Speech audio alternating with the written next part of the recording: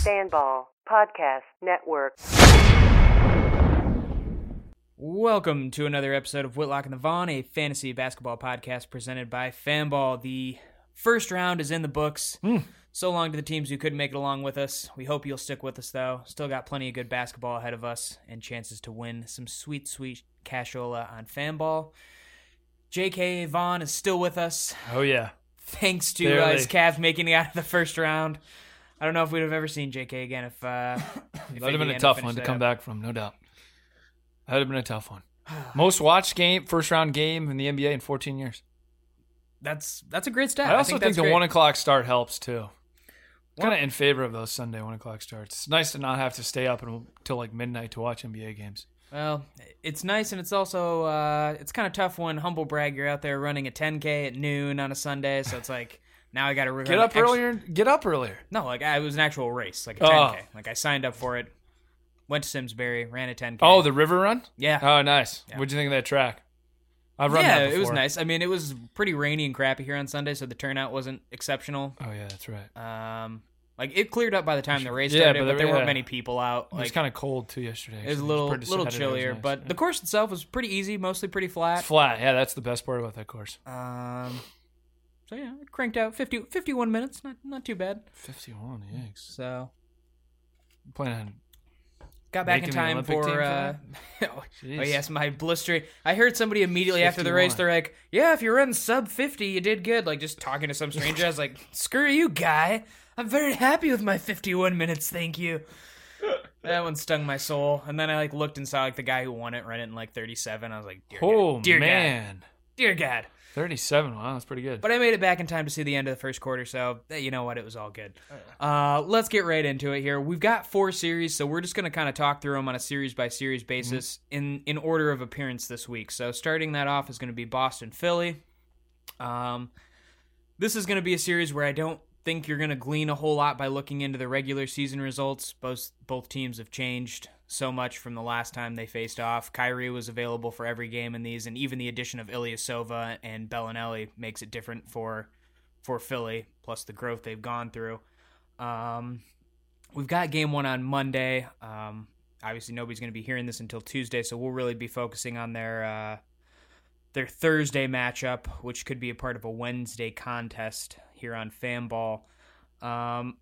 If Jaylen Brown's still out for that, you got to take a hard look at the Boston guards for sure, right? I would say Marcus Smart and Scary Terry Rozier, especially Rozier, man. He finished, he closed that series out really solidly on, what was that, Friday? Friday. Yeah, it was Friday, yep. They took down the Bucks at home on Friday in Game 7. Yeah, he was unbelievable. Yeah, second in the team in usage in that game behind Al Horford. But the thing with Horford is he's not that guy on a game-to-game basis. I mean, he played he was great in Game 7. Series. Had a pretty, I would say, pretty good series. Yeah, he had a good Game 7. But, I mean, Milwaukee's a much smaller team. You just need to get physical with Horford. That's the thing. That's true. Because he's not that big of a guy. If you got Embiid, Sarge is a big, wider guy. Amir Johnson. Who's the other guy I'm thinking of? Raekwon Holmes. They rebound the ball pretty well. Philly does, and whereas opposed to Milwaukee's been a bottom half rebounding team all right during the regular season. So, yeah, I wouldn't expect those kind of performances from Horford against Philly. And I would say even if Brown's back for Game 2, Terry. For the first round, averaged 36 Fanball points per game. Only needs 42 to hit 5.5 times his value, so he's not far off on that average. He's been doling out the assists. He's gone, 7.3 he averaged over the last 6 games of that series. And you look at the 76ers, they finished 20th this season in Fanball points allowed to point guards. Goran Dragic averaged 30 Fanball points per game against them in the opening round. And I think the big difference between the two there is just the team surrounding them in the passing. Terry Rozier, like I said, averaging 7.3 assists in his last 6 games. Dragic only had 4.6 per game in that series. Much more, not even talent. It's just really the system around, the shooters around that Terry Rozier has around him versus what Rozier finished with 51 on Friday night. 51 Fanball Yeah, points. he had a very, very strong opening round. He never was an assist shy of a double-double. Yeah. never really had any true duds. Marcus Smart, you like him at home. More minutes available, obviously, if Jaylen Brown is for out. sure. But he had 27 Fanball points and 29 Fanball points in the 2 home playoff games that he's played. That despite only scoring 14 actual points. He always kind of does it the hard way.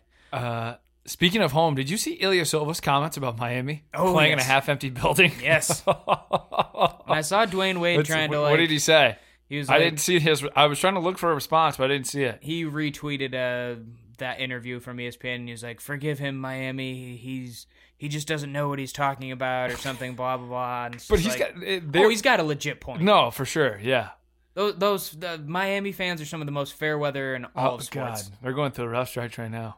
Like, yeah, Dwayne, you saw awful. Some packed houses there when it was you and Shaq, or when it was you and LeBron and Bosh, but as soon as that team takes the slightest downhill turn, people stop showing up. Yep. I would be curious. You don't really see it during the playoffs. I would be curious to see some of the attendance, upper shots, and some attendance of that first round series against Philly. I do wonder.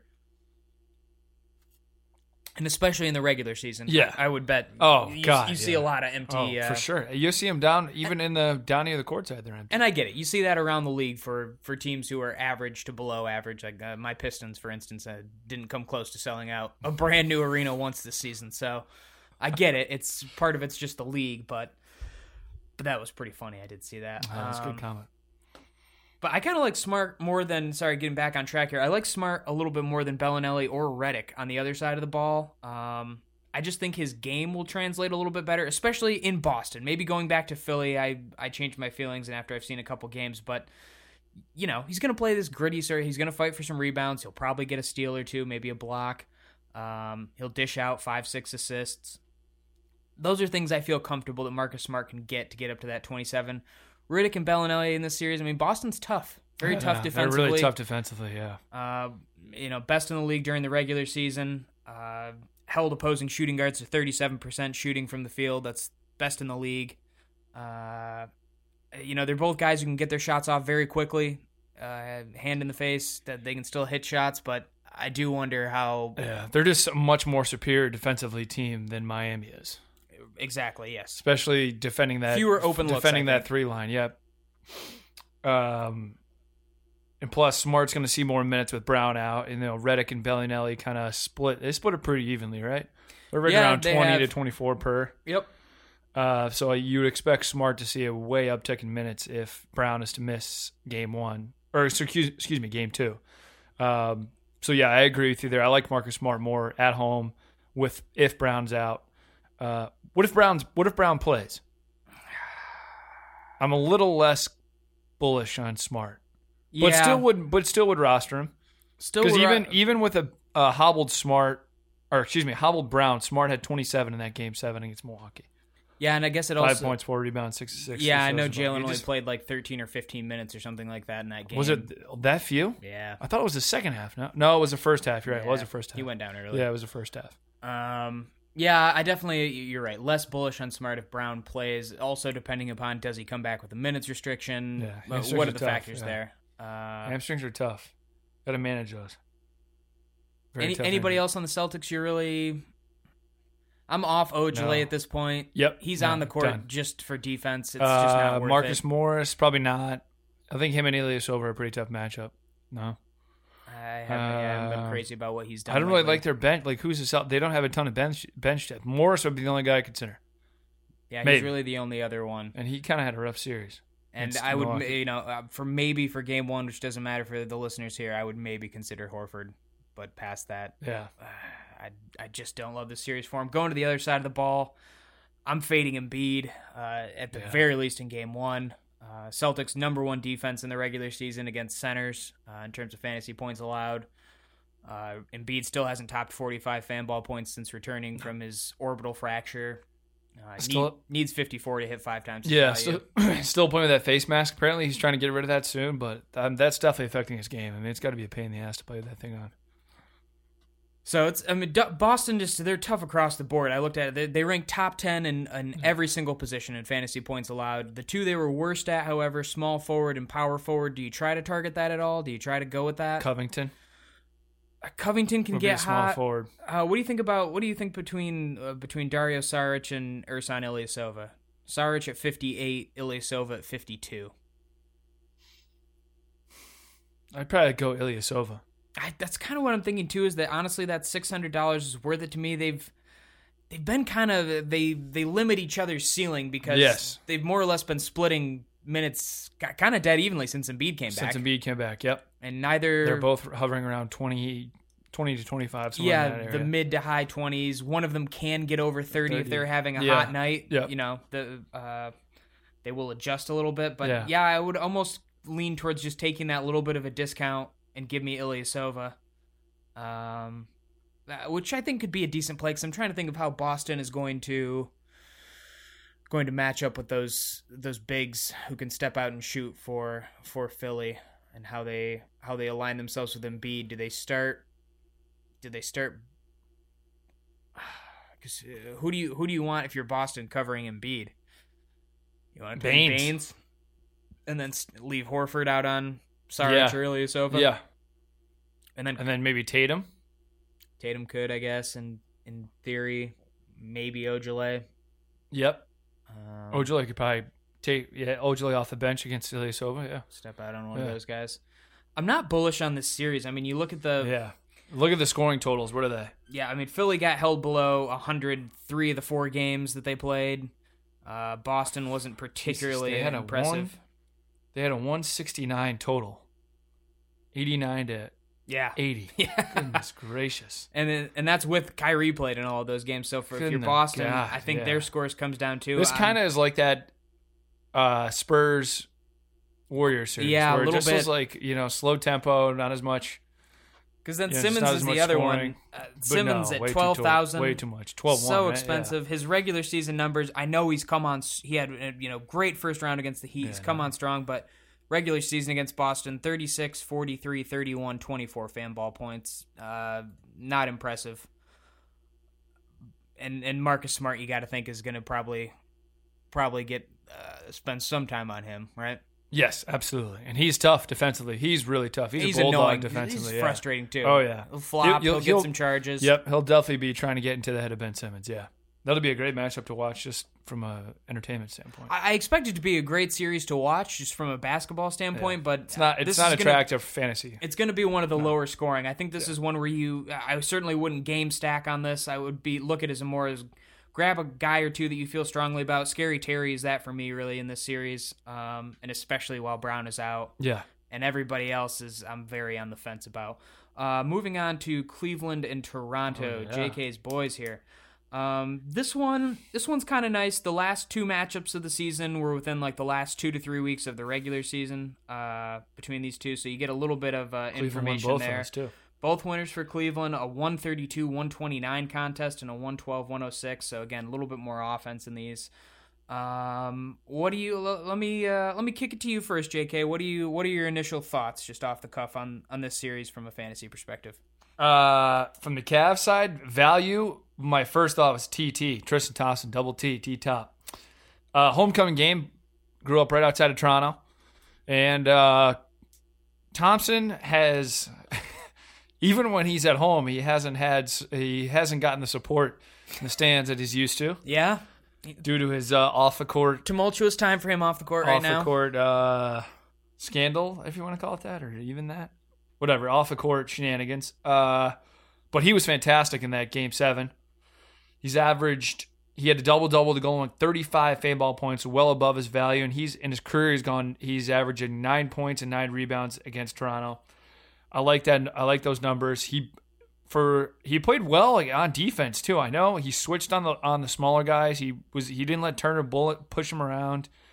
He brought a really certain energy, and his legs are the freshest of anyone in that group. I was gonna say, you ready for this? This is a hot take, but I don't know if Cleveland wins that game without Tristan Thompson.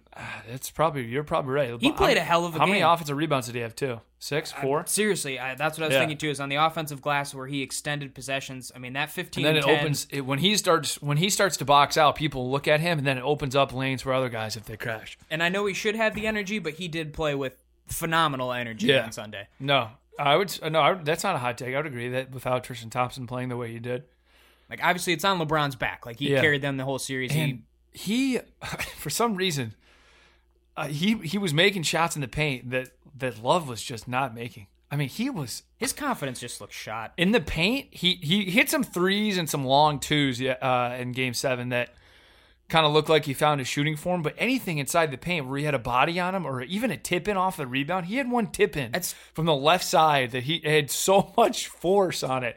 Like, it came off the glass so hard, it didn't hit the rim, and I was like, what is he doing? There's no touch. 2 games in a row where he's missed a point-blank easy tip-in. Hook shot through the middle of the paint he missed. He missed a bunch of tip-ins. I know some of them are just bad rolls, but inside the paint, 10 feet and in, he hasn't looked right, but he hit some big threes down the stretch, some long twos. He did. He was 4 for 8 from 3 in the game, which is a little bit encouraging at least. And he's had success against Toronto in the past, too. And I think that's just the whole mentality. That's why everyone's down on the Cavs here, which rightfully so. But they were 1-3 against Indiana in the regular season. They hadn't played well against Indiana at all. Well, Indiana has a ton of speed. Yeah, Collison, Oladipo. I mean, speed kills. That's hard for a team like the Cavs. Toronto does not have that same. No, they don't have that top end elite speed. And I think Cleveland, there is a mental edge there that they have over Toronto. I mean, even in the regular season and dating back to the postseasons of past, including the last 2 postseasons, there's a mental edge that Cleveland has. And I think they still have it, even though Toronto is the heavy favorite. I think that'll even, A, motivate the Cavs more, and B, I just still think there's a mental advantage there against Toronto. I think it's hard to disagree with that given the track record. Love's at 8,200. I think he could be a good contrarian play. I think he could be. Obviously, he had 42 and 48. 42 and 48 in those last 2 games. The last 2 matchups against Toronto. Okay, and those wins. Again, like there's really not a ton on the court that makes me say like, wow, I love how he's playing coming into this. Yeah, but needs 45. Okay, so he's right there. Yeah, so he's right there in those 2 matchups. 3 short, I can certainly live with. 3 over. I mean, he's right there. And here's the thing: I saw the stat online. LeBron accounted for 36% of the Cavs' total points, 45% of their total assists, 26% of their rebounds, 22% of their steals, 28% of their blocks in round 1. That can't continue. No. If Cleveland is going to beat Toronto, it can't be just LeBron. Oh, yeah. He's going to need help. Be a full team effort, yep. And he's especially somebody's going to have to step up, I have to believe, and be that number 2, whether it winds up being George Hill or some combination of Kyle Korver and those guards. I think it's got to be Kevin Love. And all it takes is to see a few going in, get a couple inside. Here's the thing I was thinking about in this series, though, is how does Toronto match up? Let's assume that Tristan Thompson does start, because I think Ty Lue would be crazy at this point not to roll with that starting lineup at least one more game. So that TT plays at the 5. Yeah. Love goes back to his natural position at the 4. LeBron goes to the 3. Who, if you're Toronto, are you throwing on Love there?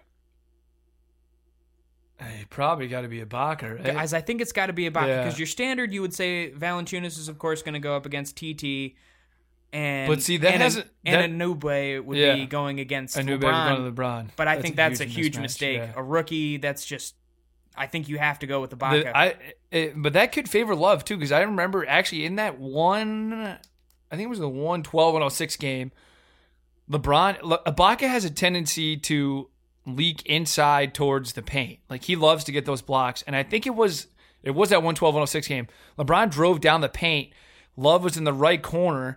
He drove and he was like, he said in the post game, I was thinking, if I know Ibaka likes to come to the hoop, I'm going to drive it. If he does come, I'm kicking it to Kevin Love. And I think that's what they're going to expose Ibaka is that he loves to hang around the rim like that. Well, Love is just going to have to stroke it from 3 like he did in that Game 7. And I'm glad you bring that up, because I was looking up some numbers. Cleveland was one of the best teams in the corner 3 all season. Yeah. And so what Toronto, they're going to have the decision to make, that the same decision Indiana had to make, is what do you do on the LeBron? I mean, Indiana, for the most part, did not bring the help on LeBron. No. For the most part, they decided... Especially in the post, too. We'll let LeBron beat us, and they didn't give a lot of looks to Cleveland's outside shooters for the most part.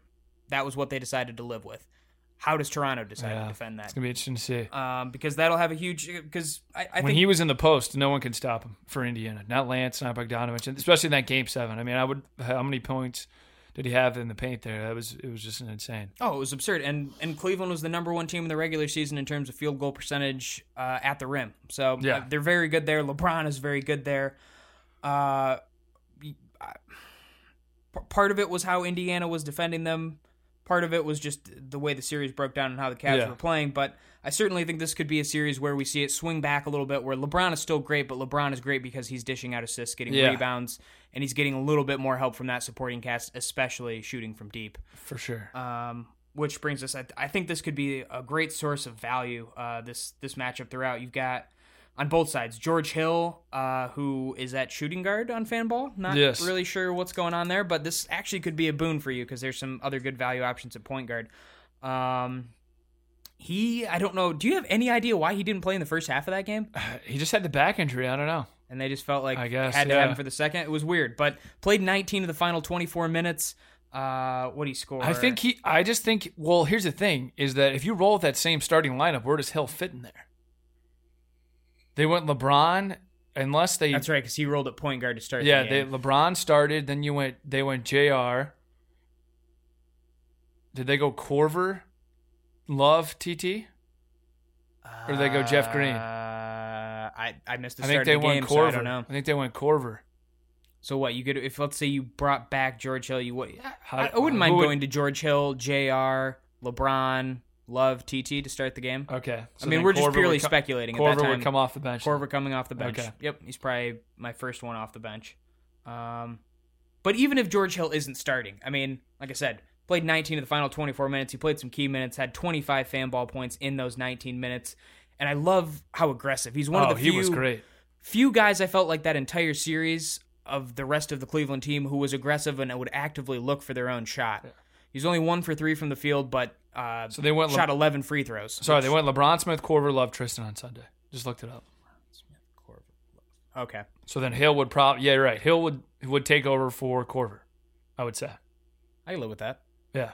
Yeah, it's something to think about. But I like at 4,200, I would roll with George Hill either way. I think he had a really, really high catch and shoot 3-point percentage during the regular season. I think he was right around high 30s or low 40s, like 42%. Because that's the other thing. In the playoffs, he didn't hit. He was kind of banged up, but he didn't hit too many threes in the Indiana series. Toronto is incredibly deep, so maybe they keep George Hill coming off the bench to help him lead the second unit because you can't let that bench mob for Toronto come in and kill you either.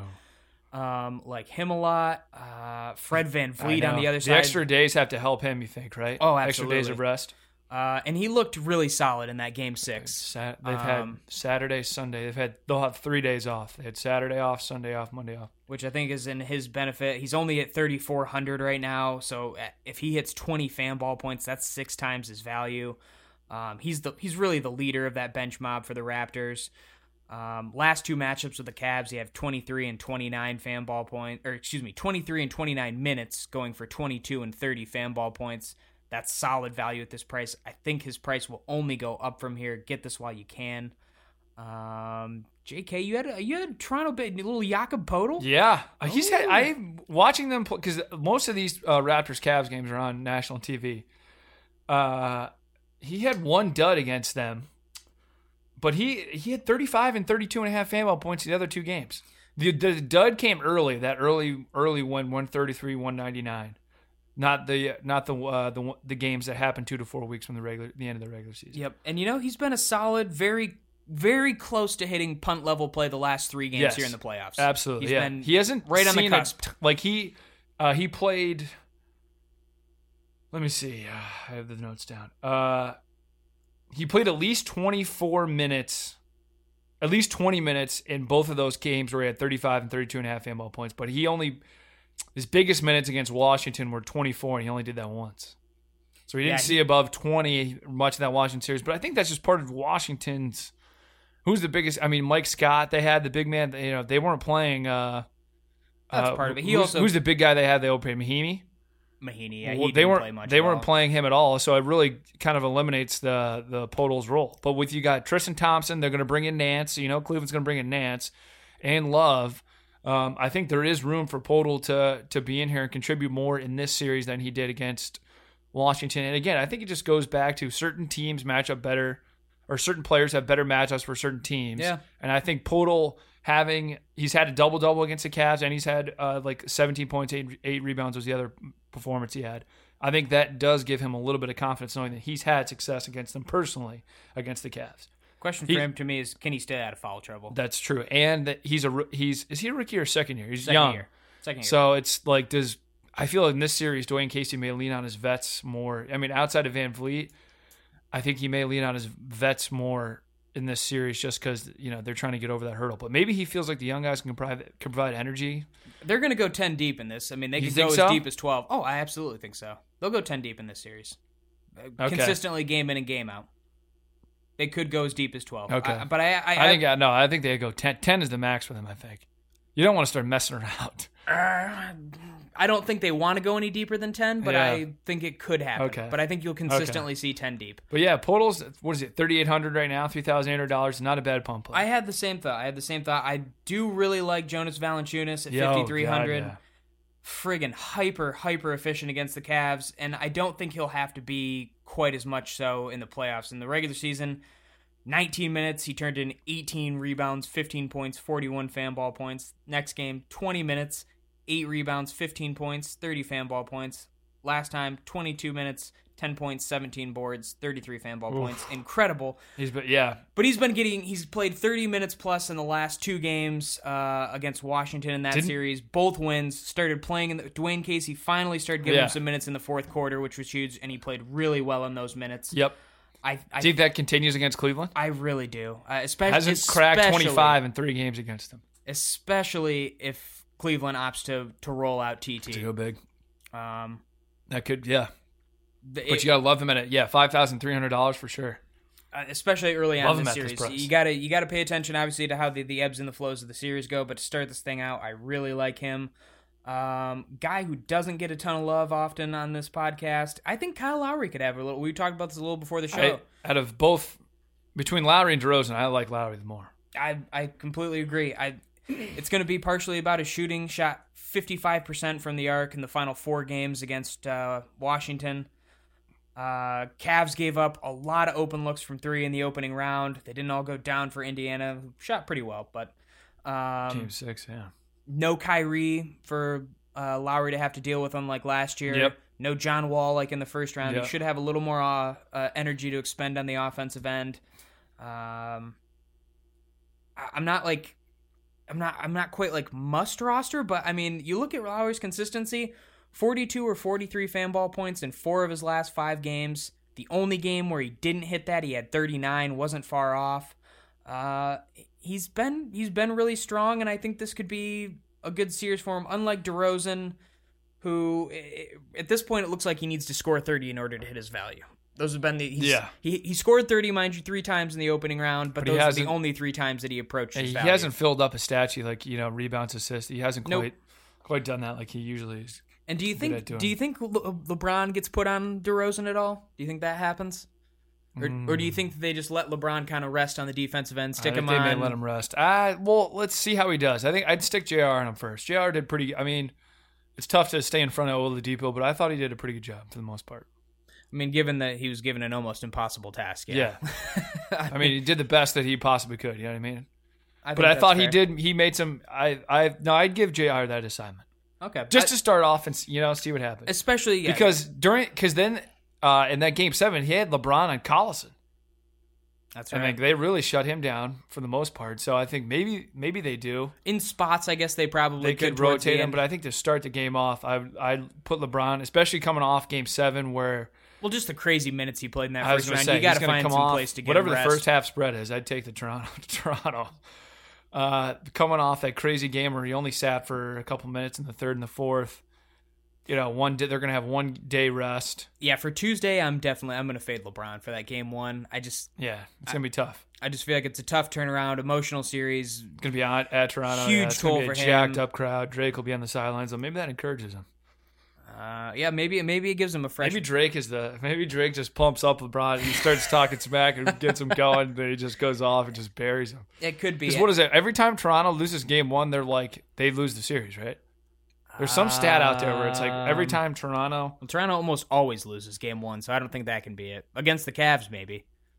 This was like they didn't lose game one against the Wizards. They didn't know, but that was like the first time they won a game one of a series, dating back to I can't even remember when. It was something ridiculous where they hadn't won a game one. Going back to 2002 playoffs, the Raptors had lost 10 consecutive game ones. There you go. Including 7 since 2014 with Dwayne Casey as coach and Lowry and DeRozan as top players. So they're going against history here. So maybe you should. I'm staying away from LeBron at 1300 on Tuesday. I'm siding with you on that one too. Sticking away from the 1300 for LeBron. Staying away from the 12-2 Simmons. Not about that life. Let's move on to the series that have already gotten underway here. First, we've got Golden State and New Orleans. The Warriors. Yeah. So I think we touched on earlier. It's all about the matchups because we weren't really. I was fading. I don't think I played one single top end Warriors player. I didn't play Kevin Durant. I didn't play Draymond Green. I didn't play Clay. And then San Antonio Spurs because the pace was less than 100. It was like 97. It was very slow. 95. What was the pace in the first game one was like 106. It was just shy of 106 in Pelicans and Warriors game one. And the game two over-unders, 227. Highest of the games we got to start out. All the over-unders for this games, for however many games it go, they'll be the highest. For the second round. The second round. Absolutely. For sure. And for that reason, I think it's the game that we probably target the most. You target the high end. I love Draymond. Oh, triple-double game one, my goodness. I mean, his last 3 against New Orleans, he's just stuffing the stat sheet. 9 rebounds, 7 assists, 2 blocks, 4 steals, 19 points. Good for 52 Fanball points. The next go-around, 10 rebounds, 9 assists, a steal, 11 points, 41 Fanball points. And then, of course, the massive game one where he goes for a triple-double, racks up 67 Fanball points. Draymond, his last 3 playoff games now, has had at least 15 rebounds in every game, scoring 47, 53, and of course, again, the aforementioned 67 Fanball points. He's on fire. And what I really love is that even if Steph is available, even if he has no minutes restriction played on Tuesday, I don't think his return, I think least of anybody, it affects Draymond. Just because of it affects Draymond or least of all. Okay, yes, Draymond. No, I agree with you 100%. Yes. Because of just how he that's just what his game is. Yeah. His game doesn't really correlate with Curry's. No, he's not scoring a ton anyway. Yeah, and if anything, Curry creates more open shots for Draymond because I mean, if you're New Orleans, you have to say somebody beat us. I'd rather it be Draymond than Steph, Clay, or KD. Yep. 100%. So I think Clay's value takes a hit with when Curry comes back. Yes, I agree. But Draymond is an absolute lock for me on this Tuesday. Totally agree. Tuesday slate. I got Kevin Looney. He played. Devon Looney, power forward, played some serious minutes. He played 24 minutes, leading the bench unit. Had 19 Fanball points. He needs 20 at 3,700, so he fell one shy. But he had a plus. I know this doesn't really affect the fantasy stats, but he had a plus 34. Well, it's good for him in terms of Kerr continuing to roll him out for big minutes. Exactly. Plus 34 that led the all Warriors, including starters. So that just tells you his level of play in game one was outstanding. And his defense against Davis was great. He held Davis. Davis had a double-double, but he held him to 9 of 20 shooting. I'm expecting that same minute mark, right around that 25-minute mark. I really like him in this game, $3,700. I'm with you there. Great value, especially because I think we're both in the camp. We've once again, like we said, we flopped from completely being against KD in that opening series to I'm all about getting KD into a lineup right now. Oh, absolutely, $11,800 for sure. And I feel pretty strongly about it. Whether again, I'm not really that worried about Steph coming back. And no, there's bound to be rust, and I don't buy Kerr's BS of no minutes restriction. I mean, we all know what the end goal is for. You're going to run him out there for 35 minutes in his first game back. You're not doing that. Yeah, in a game you're not doing that. That you just won the first. Yeah, you just won the first game, by so 22. It's not. Yeah, exactly. You're not doing that. I don't buy Kerr's. I think he's just trying to say that to make sure everyone's keep everyone on alert. I don't know. He's just playing mind games here. I don't buy that. I think he plays 25 minutes tops in game 2. Tops. I think they'll be very careful, and I think it will be just a very much a testing of the waters for Curry. I don't think he's going to come out and just torch the Pelicans. I feel like we've said this before, though, and he comes out and shoots 40. He'll come out 11 assists, 40 I points. remember we've been here 2 before steals. this year where it's like, oh, he had the quad or whatever it was and the hand, and then it's like, oh yeah, 40 points, 12 assists. You're like, god damn. He's maybe the greatest shooter of all time. So I mean, if he's gonna do it to you, he's gonna do it to you. Fading Drew Holiday all series. Yeah, I'm with Clay's you. just too good defensive. I think Too good of a defender. I think you can work Rondo in. I know it double-digit wasn't assists. great. He had 39 again, though. He's right there, right around the same. He's $200 more than Lowry. Lowry's 88. He's at 9,000 right now. Is there anyone really? Mirotic had a bad game one. He had. I'm willing to go back to the well on Anthony Davis. He had a rough game one. Given his history, both playoff and otherwise, against Golden State, I think he's capable of still having a monster game. So Mirotic is. Davis. How would you rank? I'm thinking right now I have Davis in my lineup because right now for this game one, for Tuesday's slate, I'm fading LeBron, I'm fading Simmons. I'm going to go with Davis. He's going to be my big dollar guy. Okay. So how would you rank Davis, Rondo, Holiday, and Mirotic 1 through 4 of playing them in contest? Well, and for game two. For game two, I'd go. Let's see. Hold on. I'd go Davis Holiday's dead last. Davis 1. I'd go Nico behind him. Rondo 2. Here's the thing, though, is that I'm thinking hard about. I've got Davis in right now, but here's the thing I'm waffling on is I think you could highly consider fading all three 12,000 guys and building a really solid lineup. Okay. Getting guys like Lowry. You could go maybe a KD at 11-8. Of trying to get who's the other guy I was really looking at pretty hard. Sorry, hold on. Draymond Green 9-1. Draymond Green at 9-1. Trying to think Ben Simmons, Kevin Durant. Oh, Embiid 10-8. No, Donovan Mitchell. No, I'm not touching Mitchell either. So I think you could go either way. Curry at 10. Was that the other one you were waffling on? No. I'm not personally. I don't hate that choice because there will be probably a large camp of people like me who say, "Oh, I'm not going to play Curry in that first game back." So you could hit a low ownership at 10K, which might actually wind up being low for where he gets to. But saying to me that he needs 50 Fanball points in his first game back is just a lot to me. Same here. It's not that he couldn't, but the Pelicans do have pretty good defensive guards. Yep. First game back after nearly 2 months out. Davis is the 112K guy on this Tuesday, just for the Tuesday slate that I'm feeling out. Let's go to the last series. Houston, Utah. Boy, Man, oh boy. No Rubio for Utah as a killer. This didn't look good for them coming in even with Ricky Rubio. It looks even worse now that they don't. Yeah, it would have been more exciting with Rubio. I agree, but Houston swept the season series. They won every game by double digits. Yeah. I don't see how Utah possibly... I don't know how they win a game, frankly, if Rubio's out for the remainder of the series. It's going to be very, very tough to do that. Yeah. Short of just a brutal Harden game or something like that, which is possible. You like Harden or Paul?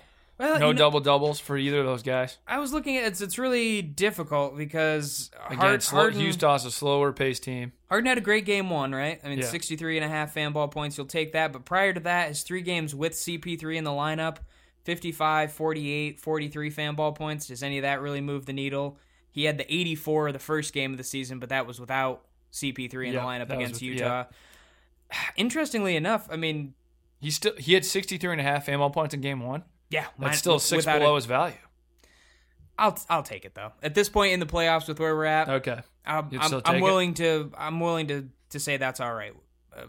CP3, he had a 58 and a 57 point performance against the Jazz in the regular season. 1 triple-double. His last 2 have both been 39 on the nose. I would have thought without Rubio, he would have had better success. Excuse me. He would have had better success in game one. He's taken that passenger role though, and that's not in any disrespectful way. It's just he's letting Harden drive the ship, and that's really been the story for their entire playoff run so far. He's had the 150-point game in the playoffs against Minnesota, but really in terms of the shot attempts, the assists even, it's been Harden. Yeah. So if I'm going to take a shot on one of those, I'm going to fade CP3 and give me Harden. And I certainly think he's capable against this lineup. But other than that, I don't love Houston, period, here. Capella at 8-8 is too high for me. If he comes down a little bit. He might come back. He might come down in game 2, yeah. He very fell well 10 could. points shy of his value. I think he may come down a few. would think. This will be part of this game is played on Wednesday, but since it's the only Wednesday game, it will be comboed with the Thursday contest. So that's the other problem that works against it to me is this will be tied in with 3 games. So you'll have options if Capella doesn't come down. Gordon at 5'6", he had a terrible game 1. Yeah. And then it's just like this kind of, whether you're talking Trevor Ariza at 4'8", Gerald Green 4'2", Ryan Anderson at 4,000, PJ Tucker at 36. It just feels like such a roll of the dice. Luke Mute came back, Luke right? Mute played a decent amount of minutes. Yeah. But it just feels like one of the, like PJ Tucker, shot well from 3, had 24.5 Fanball points in game 1. That could be anybody, though. Yeah, you're right. That could be Trevor Ariza. That could be Gerald Green. That could be, Gerald Green played one minute. I know. That's weird. And he had a nice first round. Yeah. And so it's their value options to me are just when there's too risky. When it feels like there's some pretty nice ones in the other 3 series. I feel no need to force it here. It's either top end for Houston or nothing really. Utah, conversly, because of their injury situation, JK and I we have 2 different. You've got Alec Burke. Yeah.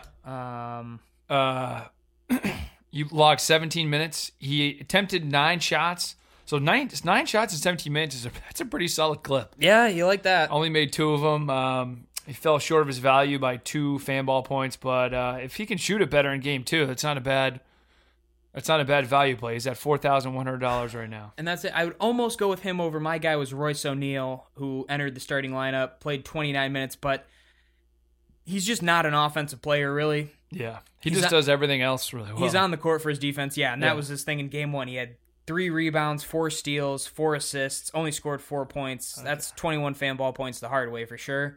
I would almost rather a guy who's going to shoot the ball a little bit more. Royce is not on the floor for his offense, but he's only 3,600. So if you are looking for a real cheap option, as long as the other thing I would pay attention to is whether Quinn Snyder meddles with his starting lineup again. That's no given that O'Neal is in the starting lineup. He might have to. But Jay Crowder, I don't know if he stays at 5,000. Kind of seems hard to believe, but if he does, I really like him at that price. He's been going off. 2,200 cheaper than Ingles, and he's bringing basically the same thing. 43 and 32 Fanball points in 2 of his last 3 outings. Both of those losses for the Jazz. So yeah, I know. You don't want Jay Crowder to be that big of a scoring option. Points. It's not. It could be doomsday for Utah. You got problems, but Houston is going to do everything they can to make sure that Donovan Mitchell isn't the one beating them single-handedly. That's going to mean open shots for somebody else on this team. Yeah. And I think Houston just lives with Crowder shooting the ball, but it could lead to some decent Fanball performances. I agree. Anybody else from this series? Not really. Yeah, Utah. I'm sorry, but I don't love Rudy right now. Nope. Looking back to pretty good because this is the nice thing about this series is really nothing has changed for either, other than obviously Ricky being out now. These teams are the same. You can go back and look at their regular season matchups and really top to bottom. Nothing hasn't been many high-scoring games. Yeah, has changed. They've been decidedly all won by Houston. Rudy Gobert's season numbers are rough.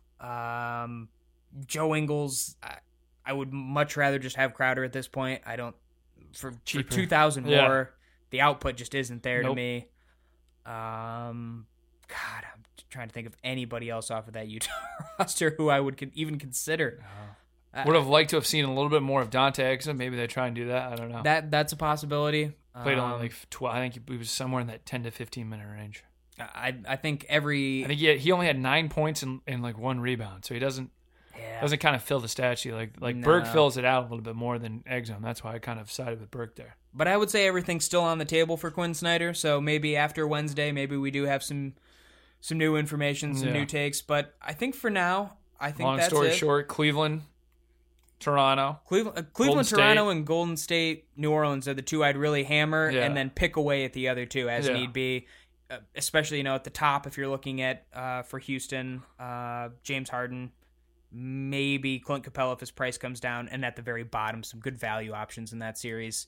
Yeah. I would still say this falls slightly ahead of Boston, Philly in terms of how I would rank where I'm grabbing players from for the most part, if I have my druthers. You ranking this ahead of Boston, Philly? I still do. Just overall number of players who I think I would. Yeah. I think it depends if Brown's hurt. If Brown doesn't come back to like game 3 or game 4, I would side the Boston series over this series. Yes, I guess I'm making the assumption because there's more that value. he's Yeah, there's more coming value back players soon. from Boston. But if Brown plays, you're right. I would say Houston, Utah third, and Boston, Philly fourth. That's fair. That's very fair. We might be back later in the week. Depends. Let's see how things shake out. Yeah, feel it out. If it feels like there's the need to kind of go over this, there's been some big changes either in how teams are playing, an injury, somebody coming back, then we'll look around maybe for a Thursday podcast if need be. If not, good luck out there this week, folks. Enjoy the playoff basketball. We'll see you next week. Thanks for tuning in. See you next time.